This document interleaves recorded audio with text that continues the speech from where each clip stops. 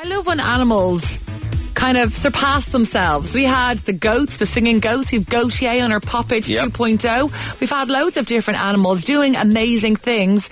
Behold, ladies and gentlemen, the dog. So this is a dog that thinks it's a fire engine. The fire engine goes past, so the fire engine starts, and the dog's looking at it going, all right. I can do that. So that's the fire engine.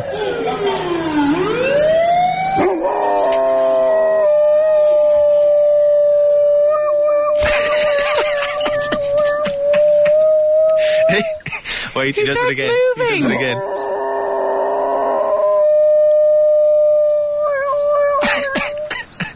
Can your dog do that? No.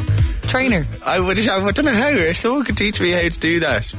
A dog that thinks it's a fire engine. Do we all want to hear that again? The correct answer, of course, is yes. Yes, we do want to hear that again. The dog that thinks it's a fire engine. It's That's brilliant. made me smile this morning. We've stuck it up on our Facebook page and also up on our Twitter page if you want to have a look, because it's even funnier when you can see him do it. He's like, I'm a fire engine, look at me go. His little cheeks are moving when he does it. It's impressive, but it's still not as impressive as your fella Declan's dog, which is the most impressive thing I've ever heard with his singing. Do you think that's impressive?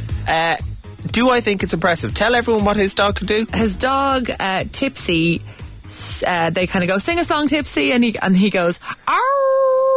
And they go, no, the other one, and he goes, "Arr!"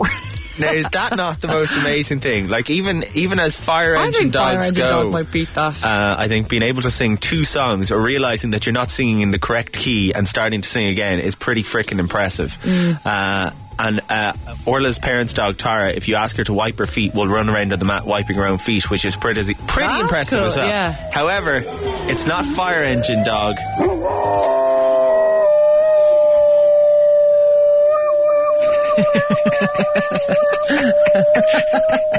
Just one more, and then I promise I'm done.